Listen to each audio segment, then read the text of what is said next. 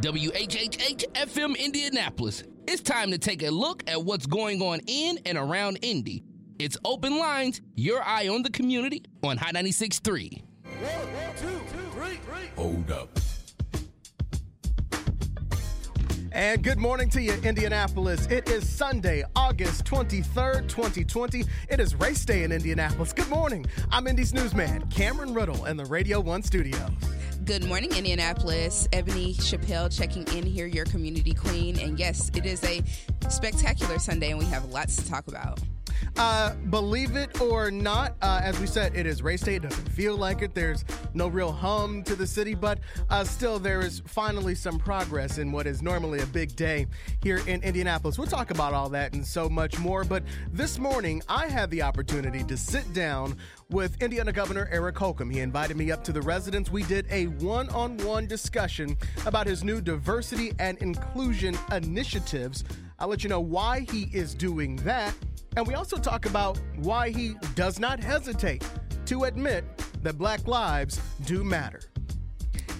Indeed, we will talk about that. And then later on in the show, Indianapolis, we want to hear from you. We want to hear your feedback. So we are having open lines for the remainder of the show. So be sure to give us a call at 317-239-9696. Once again, that phone number is 317-239-9696. The phone lines do get hot. So if you cannot get through, be sure to send us a tweet at Open Line Show so that we can read your comment on the air. All right. All that and more coming up this morning on the Open Line Show. But Ebony, first, let's get everybody caught up on what is happening this morning in the news. It may not seem like it, but it is race day in Indianapolis. While fans won't be in the stands for the Indianapolis 500 this year, you may be able to see 2 flyovers near the Indianapolis Motor Speedway. There will be 2 flyovers by the U.S. Air Force Thunderbirds this year before the start of the race. The 104th Indianapolis 500, presented by Gainbridge, is scheduled to start at 2:30 p.m. As no fans are allowed inside for the race, it will be aired live on TV. No blackout, no delay.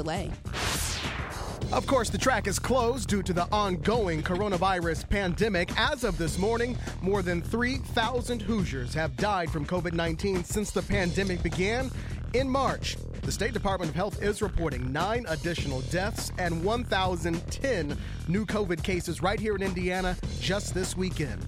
The state says Marion County continues to have the most cases and deaths across the state, with 743 deaths and 17,339 confirmed cases. People who are unemployed in Indiana will receive some assistance after the Federal Emergency Management Agency approved the state for a grant under the Lost Wages Assistance Program.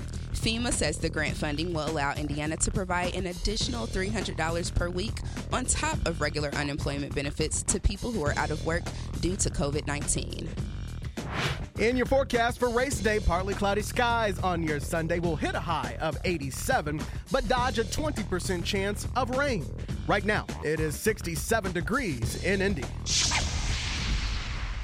And so, Ebony, as I said, I got the chance to go up to the governor's residence and meet with Governor Holcomb. We sat on the couch. We were only supposed to actually talk for about 15 minutes or so, but we ended up talking for 45 minutes, almost an hour, about his diversity and inclusion initiatives that he announced just this week. I'm going to play that interview for you in a moment.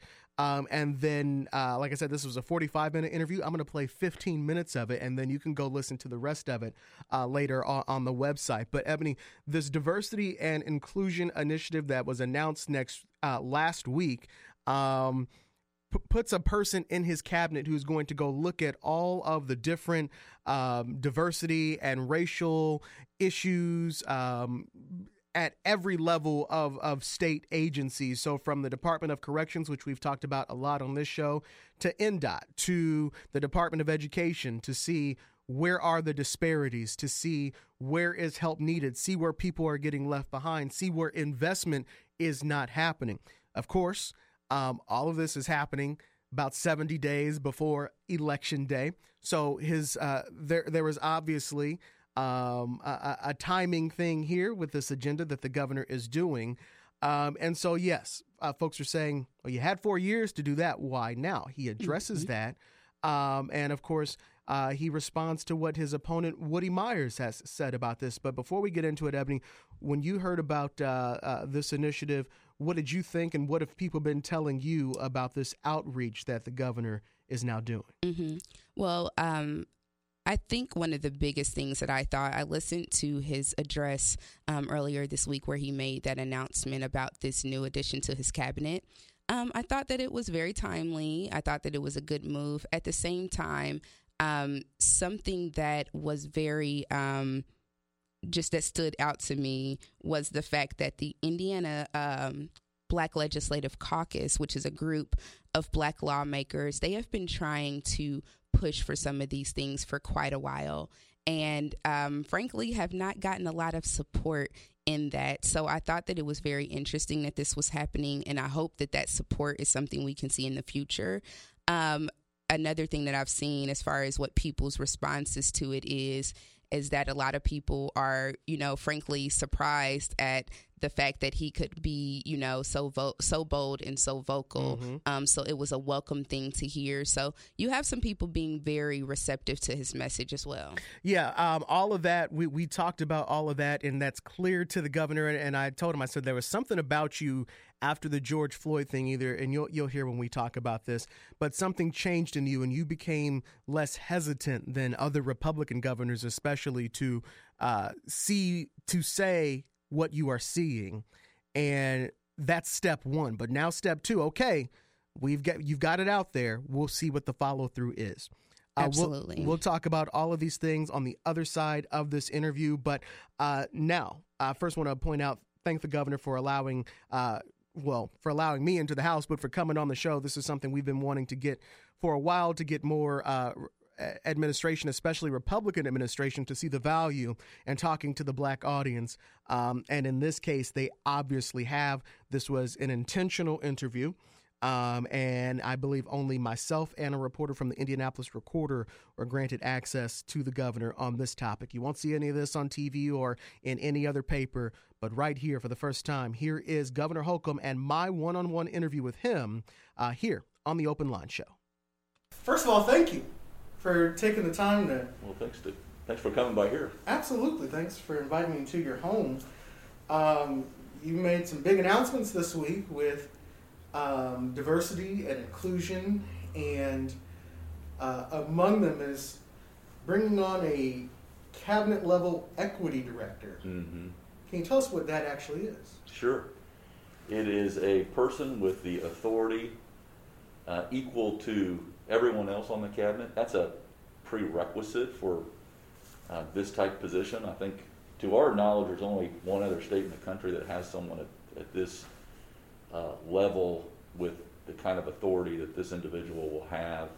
And by design, it's their job to make sure every agency, large or small, is raising their game and meeting our standards for, in terms of equity, the programs that they administer, in terms of inclusion, not just inside that agency, but for the people that they serve. And then that, obviously, those two, equity plus inclusion, equals a lot more opportunity for people. And that's what we're all here for, is to make sure that what we're doing, the things that are working, we want to do more of it. The things that aren't working, we'll do less of. But we want to make sure it connects with the people that are out there looking to skill up in their lives or right a certain situation. What kind of a person are you looking for in that job, and will that person be of a diverse background, being Black or brown? Yes, they will be a honest, credible, humble, hungry individual that seeks to help people, and I would suspect that would have some expertise and experience in something similar to this post, meaning the ability to connect, the interest in helping people. Does that examining of agency, does that include the Department of Corrections and prison system? Absolutely. Okay. Yeah. Passion of mine, and I would love to, if you would ever like, a couple things. One, I would like to have either Rob Carter, the director, or Dr. Doss, Kristen Doss, the Chief Medical Officer of DOC, come on sometime. Absolutely. And get into the weeds about what's really going on. Or Dr. Box, for that matter, at Health, or Dr. Sullivan at FSSA, or Fred Payne, or, but they have a lot of pride into programs that have been innovative and that are working. So they're wanting to get this word out. And in terms of the last mile, I mean, this is, like, you got to get into the facilities to see how this really works. And when you see people who have helped us with their expertise and their, quite frankly, their financial resources, put these programs into our prison facilities, it's no wonder why we're now in 5 facilities, not 1, because it's working. And people are, the Last Mile program, as just one example, teaching people, giving them IT skills, coding, etc., in high demand. And when this is the first time I ever met in person MC Hammer, and have since a couple times. But the difference is he's just not lending his name or writing a check. He's going in and he is connecting with people. And when you see that person get those skills inside and then carry on their life, they have course corrected their life. Like, it was time well spent, if I may. And so that's the example of, yes, this person is going to go into the Department of Corrections. Yes, this person is going to go into NDOT. And when you start to peel back the onion, you say, okay, we need to hire more minorities at NDOT. We got an awful lot of white male engineers. We just do. And probably 49 other states have the same issue. So how do we address that? Because I say I feel like a 3-year-old sometimes. I'm always asking why. Like, so how do we solve that? How do we solve that? How do we solve that? And it's, okay, we have to recruit more minorities into STEM subjects at a very early age, and then on to college and engineering degrees, and that's how you get more people, or judges, or you just name it. But you can't just, that's why I talked about, we got to get, and it was burned into my brain, you got to get at the root causes. You can't just address the symptoms. You got to deal with the symptoms for sure. Well, so in every agency, DOC included. Well, let me ask you, you just talked about how you're always asking why. Yeah. And this week you said the phrase, Black Lives Matter. And for a lot of people, whether it be a public figure or a corporation, that's a difficult phrase for some people to say. I just don't understand why. Folks will beat around, they will come up with some other statement, but you said the phrase. Yeah. Well, let's just be honest. Some folks are defensive. And I am a big believer in the ideals of this nation. And it is unique in the sense that we have flaws and warts in our history. We have flaws today. But who steps forward to say, let's right those wrongs, and here's how? And to make those words that were written in our founding documents true, we've had to make change along the way.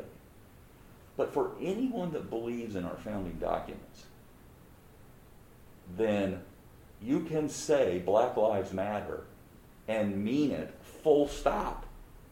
And if you can't believe that, then you don't believe in the founding principles of this nation. Not that we were there at the very outset in action, but we are now. Like, that is the law of the land. It happens to be what's morally right too, but that's a whole separate conversation. I'm willing to have that. Well, and I think it seems to be it's a two-part thing.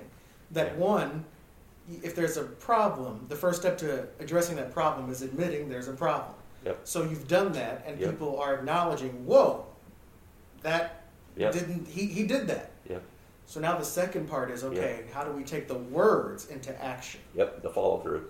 Yes. Part of that is you've done a lot of listening, it sounds like, over the past Still in. couple of months. Yeah.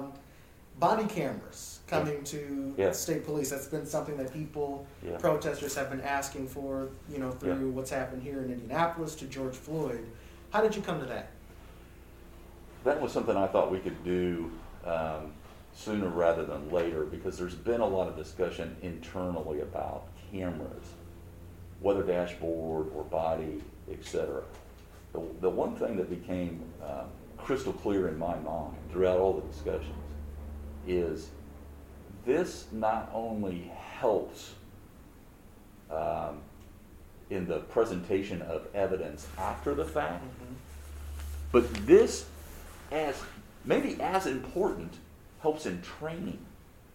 So when you're training and you can review what you did and you see you did something wrong, then you can correct that.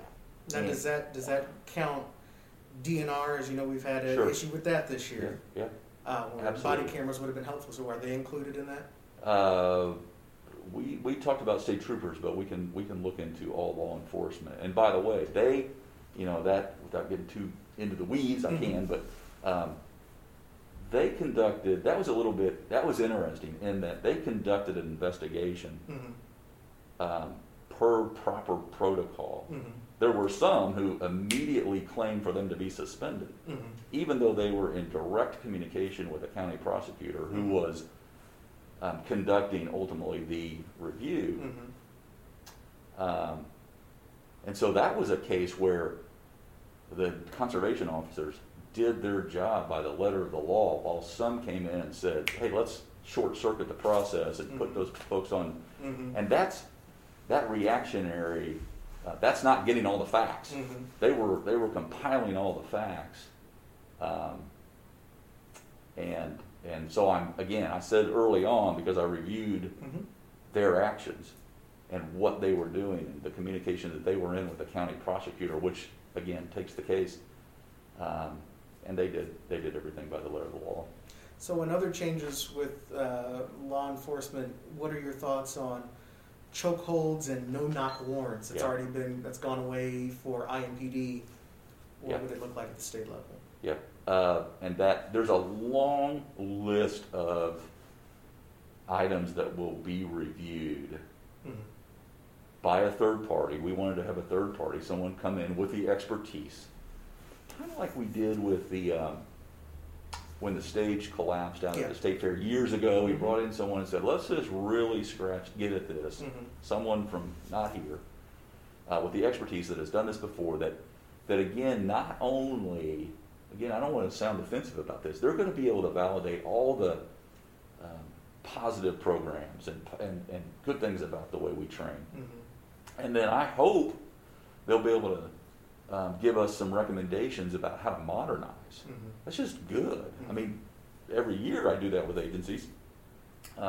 In this area of expertise, we're going to look at all use of force policies, all of them. I would ask them to look at all of them.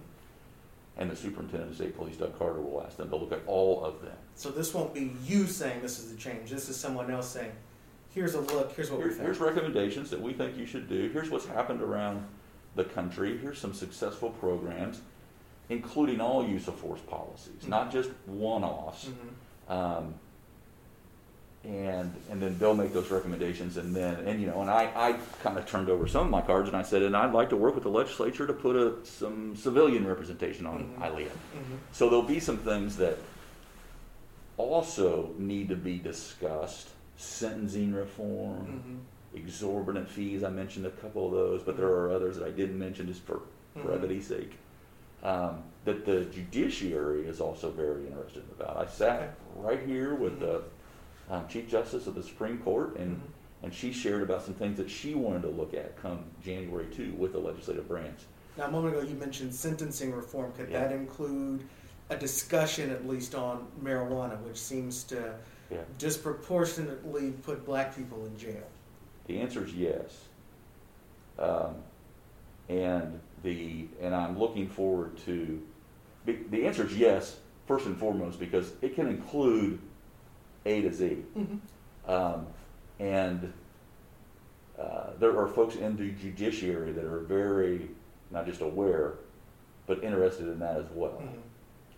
And so I would not only expect that, well, I would more than say it could. I would say I would expect that to be part of the larger conversation, to be included. Your opponent, Mr. Woody Myers, has said, hey, the governor has had 4 years to do this. Why is he doing it now? In fact, he called this disingenuous, says he'll go a step further on a number of things that you've talked about, including ban chokeholds and decriminalize marijuana. But I guess the question to you is, why now? Well, we're not starting now. If anyone would suggest that we're starting now, they've missed 3.5 years of progress. And I would recommend folks talk to the very people, the very lives and livelihoods represented by the transformations that have occurred, because people were stepping up and taking part in some of our programs that are changing lives for the better. But there's nothing, we didn't start anything now. I've heard a lot of people say that the day after we had the downtown protests that turned into riots, early June, late May, that when you came on TV that Monday, there was something different about you. Or if it wasn't something different about you, we saw something different in you, a frustration or an awareness to what was going on. Was there something that happened in Indianapolis or just the overall nation that we saw you feel that, okay, we have to do something? Yeah, I mean, it became a little more personal just because I was seeing it. I was seeing it all over the nation. And I don't want anyone to live in fear. And, you know, dealing with this virus, COVID on one hand, and all the uncertainty and anxiety that creates, coupled with a fear of your own personal safety, coupled with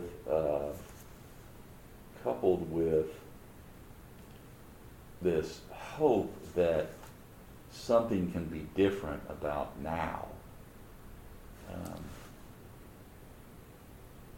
And then, you know, I reached out to some people close to me that I've been very personally close to for my whole life.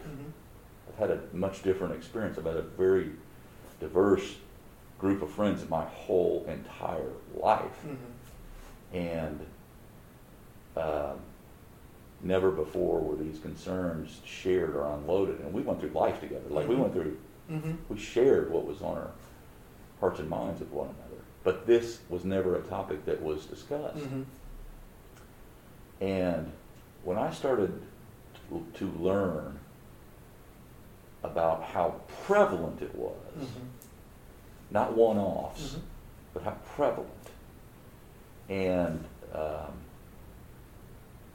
then I thought, okay, you know, we can be of help here. And this may not have seemed to have fit within economic development or workforce development or wellness, but it does. Like it is directly or indirectly related to all three of those. We have the foundation of what you envision and what you want to do. Yeah. And so, as you said, it's not going to be solved today, but we are looking into it.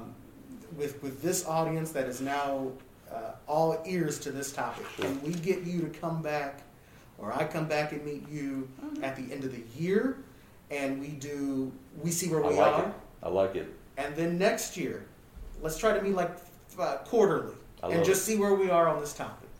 I would be that would be helpful to your followers, and I mean listeners and folks who view you on social media and et cetera. And I appreciate that. And I would just see your hand and raise you.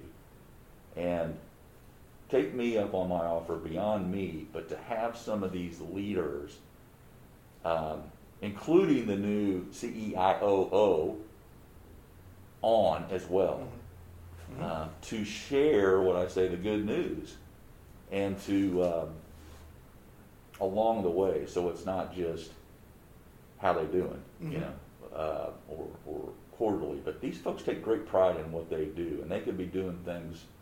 They could be doing a lot of other things, but they're interested in serving. We'll put it on the calendar for the next coming months, and we'll get the IDOC folks on. Hope maybe in the next 30 days. Love to. We get a lot of calls about that. We'll make it happen. Thank you, guys. Thank you. All right. My conversation one-on-one with Indiana Governor Eric Holcomb. Ebony, the phones are already starting to ring. We're going to take a break, and I want to go to a break in less than a minute, but your initial thoughts hearing that. I'm going to try to wrap this up as quick as I can because I have a lot of initial thoughts. One, and you'll have more time on the other side of the break. Yeah. One, I think it would be really, really excellent if in the future we could have the governor come on live. The reason why I say that is because in this way, with the recording, it's almost like him coming to the Black community on his terms. And I feel like having that live one-on-one interaction would give people an opportunity to speak directly to him and hear directly from him about a lot of the things that are going on. I have more thoughts. I know we got to get to the break as far as ways that he could have engaged the Indiana Black Legislative Caucus and what it is that he's put together, but we'll talk more. All right, more of the Open Line Show coming up on the other side of the break. Call us your thoughts and reactions to the governor, what he is saying candidly and now for the first time and open. Are you buying it? He's saying it. Now we have to watch the follow through. And he's committed to coming back to this show a number of times as we do a progress report to make sure that there is some progress. Call me, 317-239-9696, 317-239-9696. More of the Open Line Show and your reactions on the other side of this break. This is the Open Line Show.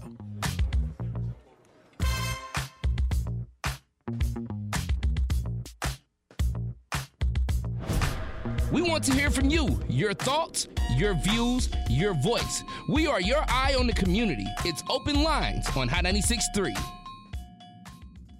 What's up, good people? Community Queen Ebony Chappelle checking in here, and I hope that you are enjoying the show so far. If you've missed any episodes of Open Lines and you want to catch up on what we talk about week after week, go on to our website. You can also listen to us wherever you listen to podcasts. Be sure to follow us on social media as well. We are on Facebook, Twitter, and Instagram at Open Line Show. For this week's Community Spotlight, we are checking in with Indiana Humanities. Following the murder of George Floyd and weeks of protest, Indiana Humanities committed to using their humanities work to shed light, provide comfort, and aid discourse about racial injustice. In this spirit, they have introduced a new research fellowship of $2,500 to support new humanities research on anti-Black racial injustice and structural racism in Indiana and how Black Hoosiers have responded. Here to talk about the Wilma Gibbs Moore Fellowship is Leah Namias, the Director of Programs and Community Engagement for Indiana Humanities, a statewide organization that encourages Hoosiers to think, read, and talk. Indiana Humanities is pleased to offer a new research grant named in honor of historian and archivist Wilma Gibbs Moore. Wilma Gibbs Moore Fellowships support new humanities research on anti-Black racial injustice and structural racism in Indiana and how Black Hoosiers have responded.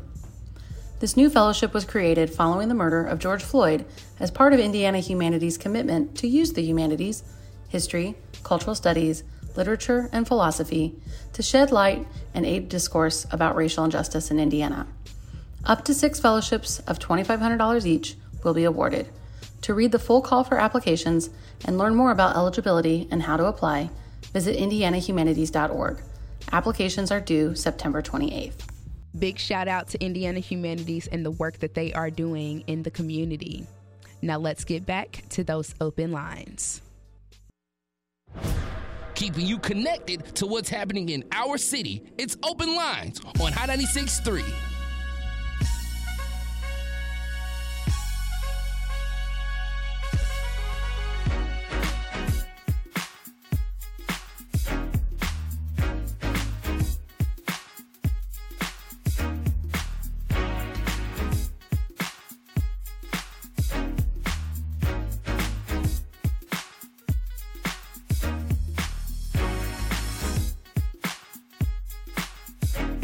what up, Naptown? This your boy, Reese Wilder, man. Check it out. And you're listening to Open Lines with Cameron Riddle and Ebony Chappelle.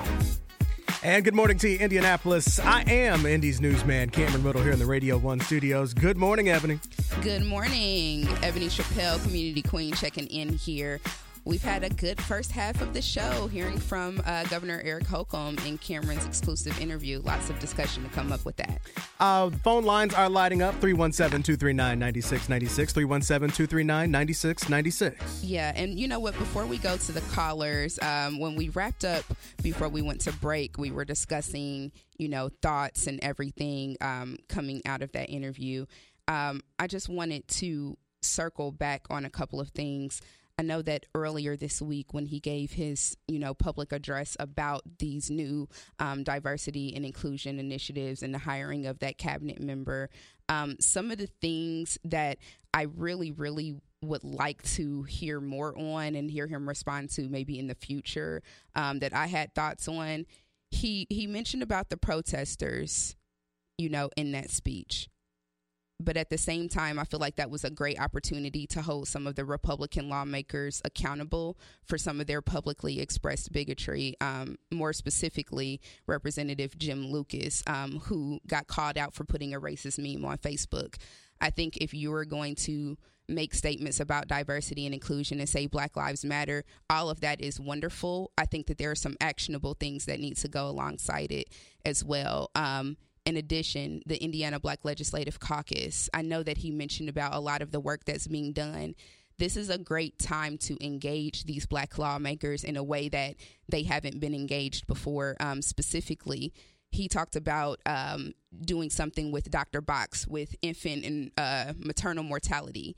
That is something that affects the Black community disproportionately, and Representative Vanessa Summers started a caucus earlier this year. So again, another perfect opportunity for the governor. I wish that he would have said something about that.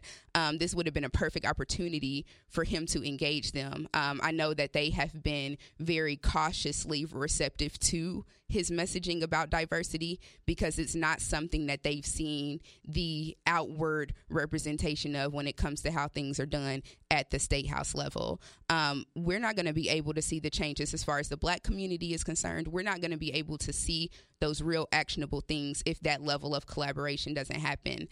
They just released their 2021 things that they are focusing on, their priorities, the Indiana Black Legislative Caucus. So I think if the governor is going to be really about this diversity life, he has to walk the talk, and that is engaging with these lawmakers and making sure that things are happening on a level to positively impact the Black community. So lots of thoughts. The timing, is kind of interesting as well. So very interested to see what people have to say on that. That conversation that I had with the governor was 45 minutes long, so you only heard a portion of it, and he talks further in that conversation about the protests that happened when we were outside of his home there at 47th and Meridian. And he also talked about the part that you're talking about, Ebony, which is he's been listening. He didn't come up with these ideas on his own. As he talks about, he's listened to a number of different groups and the IBLC and different folks on how to come up with these ideas. So right now, this is him saying, I'm listening. And I think it's clear that he is listening because he talked about some of the things that he has just learned for whatever reason, not knowing them before, but he has learned them because he has been listening to the same people that you were just talking about. Now that we've admitted that, okay, you're listening and you hear it, we have to watch the follow through. And is he continuing to have these conversations? Because all the people that you talked about, he has been talking to. But are you following through with those things? It sounds like everything is on the table to be considered. Everything from the marijuana laws, which he talked a little bit more about in the extended version, where you have folks in the judicial part of the state who are, as well as legislative, who are very, very interested in changing Indiana's laws because we know that disproportionately affects Black Hoosiers. It does. Everything is on the table. If you take away nothing from this, is that he is listening. And now everything is on the table, down to addressing where the food deserts are, where resources need to be. Everything is on the table now from here. And as you've heard, the governor is committed to coming back on this show a number of times in whatever capacity. Obviously, we did it this time from his home due to COVID-19. And as you could probably tell, we're muffled a little bit because we're wearing masks still in his house. And so there will be more opportunities. He's already committed to hold me accountable to this and to continue to have these discussions. And as you heard, we've been trying to get folks from the IDOC on. We've talked about things in the prisons and coronavirus before, and we were never able to get that access. Now we have that access. So more on that to come. Let's go to the phone lines, 317-239-9696, 317-239-9696. Caller on line 1. Good morning. You're live on the Open Line Show. Good. How are you? We can't hear the caller. Comments. One thing I do want to say right away is that last week a lot of young folks called in, and I hope a lot of young folks continue to call into the show. We need you guys to be active with us. You guys gave some timelines and different things like that. The government is still dictating to us when this is going to happen and when that's going to happen. If you notice, if you go out in the city and you see all the streets and the constructions and different things, they have to eliminate this good old boy communication or contracts that they have because they're not sharing none of the work. When it comes to the criminal justice system, the governor spoke about some documents, about the founding fathers. Well, these documents was done under duress.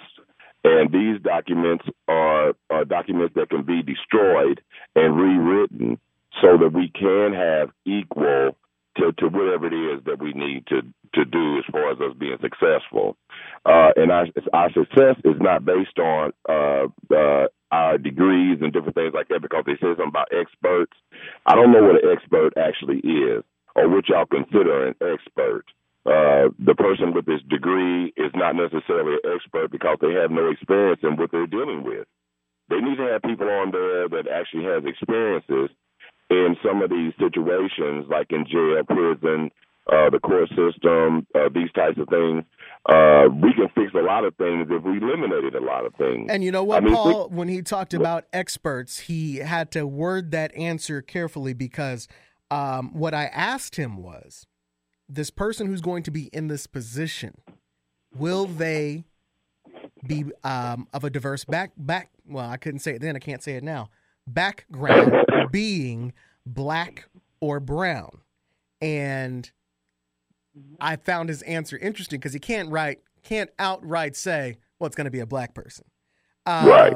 But what he was saying was that the expertise is someone who lives these things, not necessarily that it's a degree, but he's looking for someone with the expertise. And I'm not paraphrasing. This is literally what he said. Go back and listen.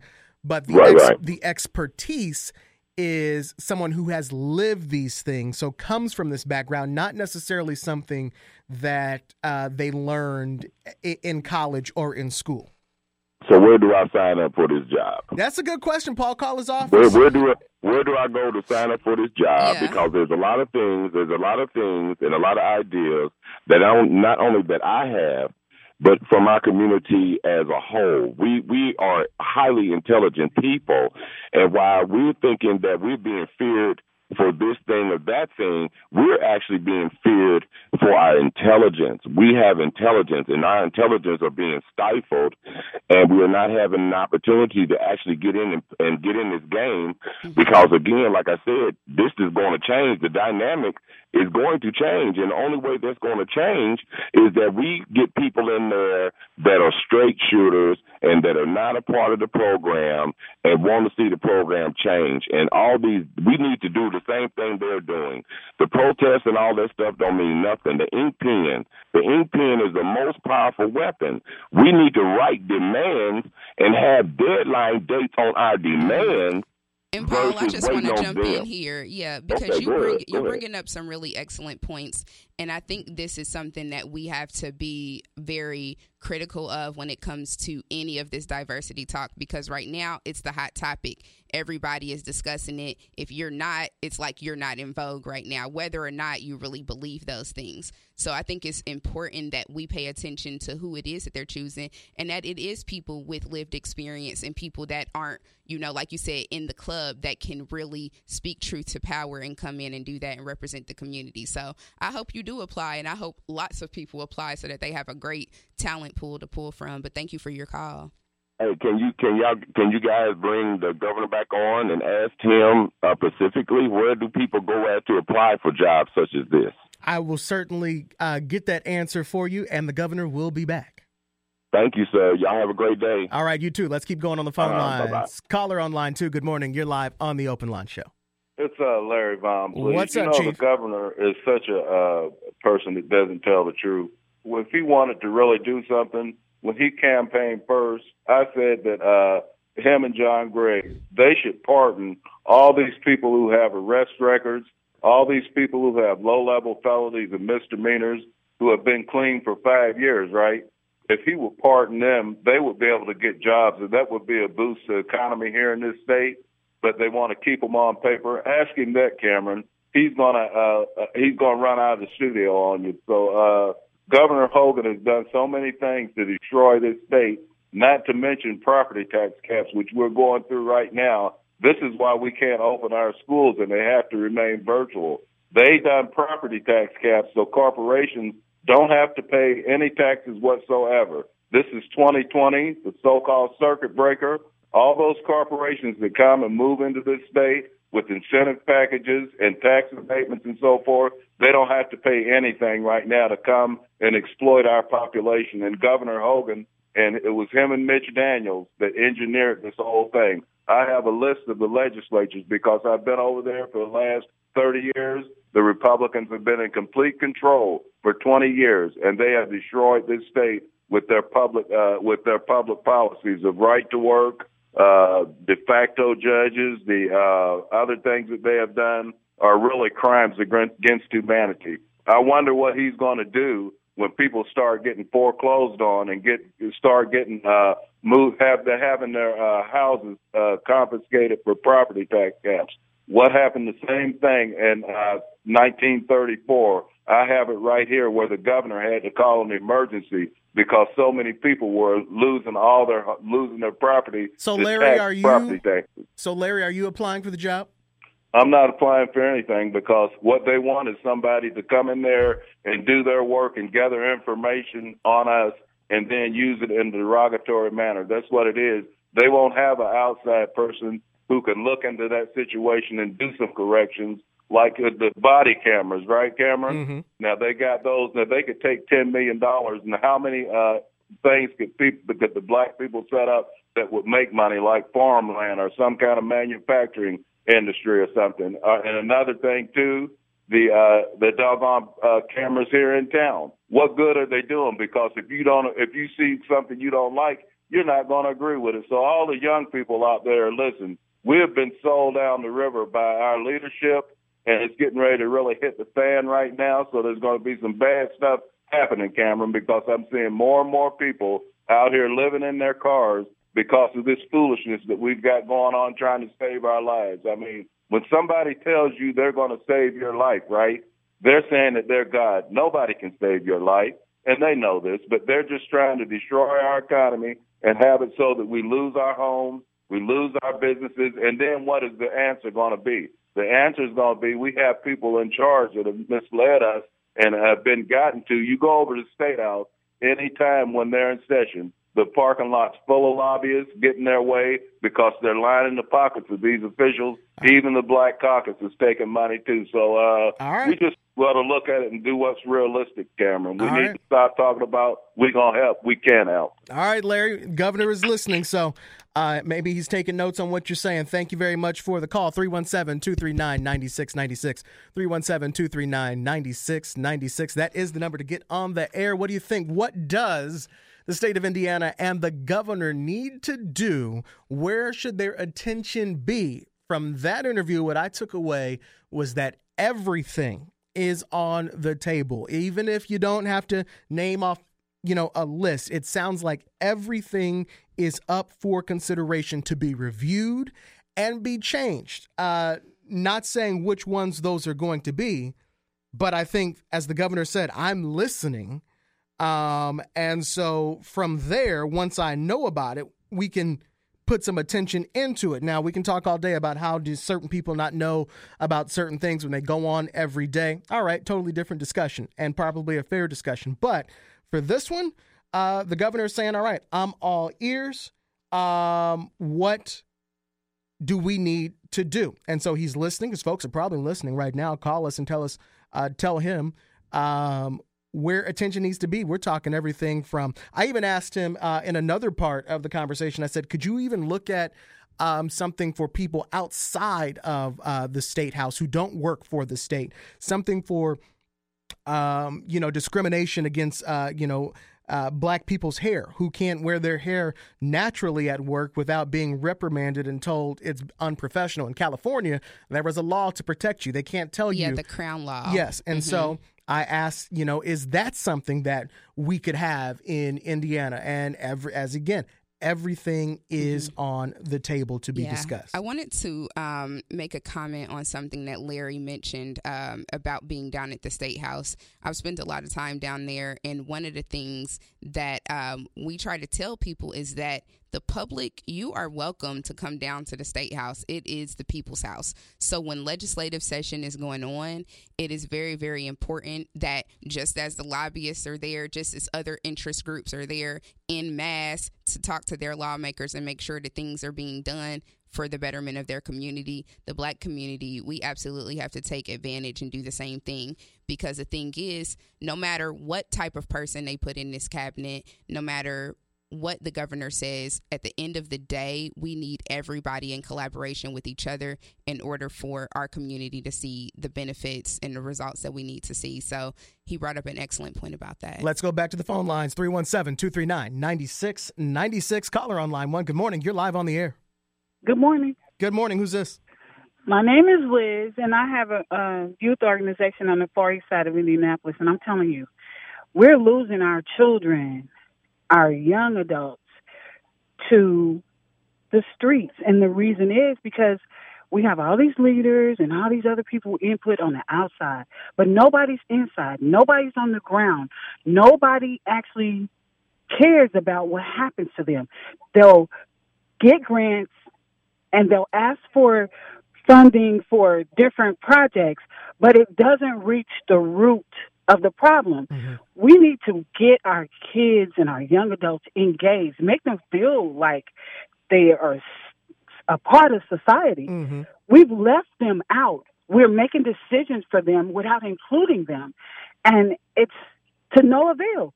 We're just going down. We're not progressing. We're regressing, and it's because we don't engage with them. We don't find out what their ideals are, what they do, what they like, what would get them engaged or involved, what would keep them from doing things that would harm themselves or others.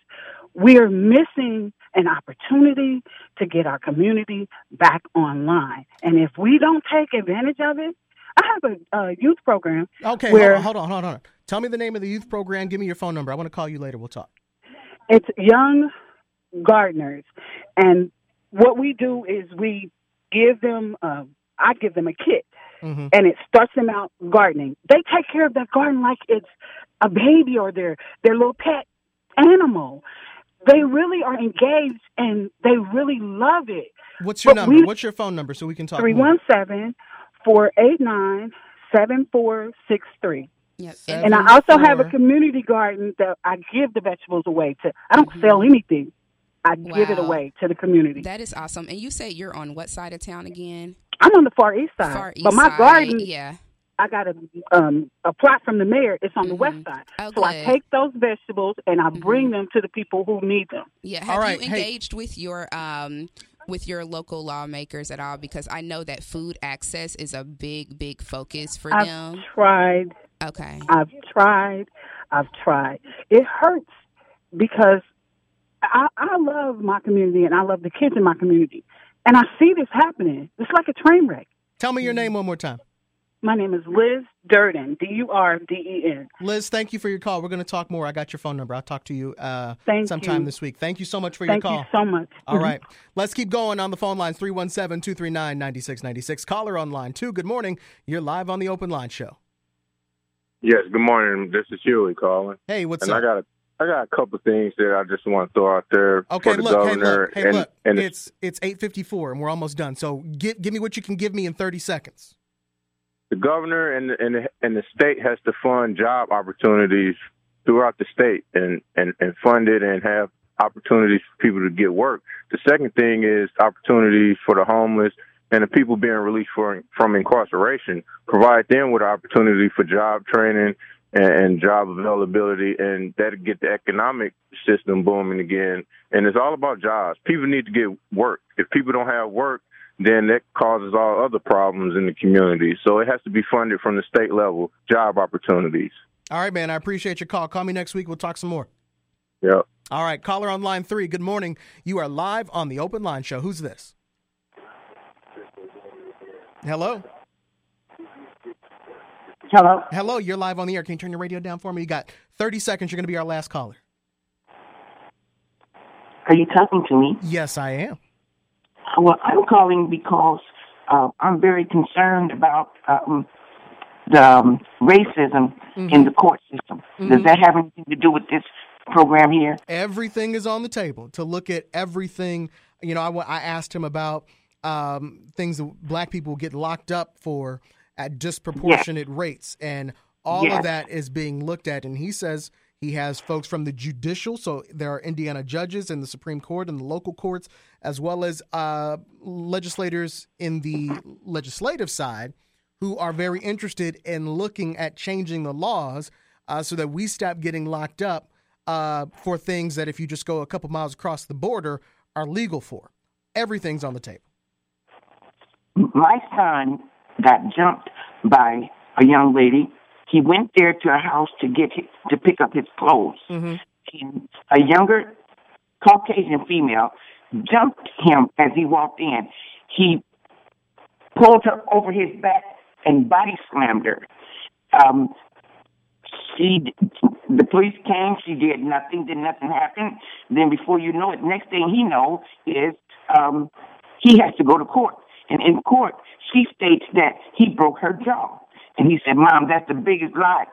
She never said anything about it. But the girl that he was dating, she was also, I can't say dating, he was living with her.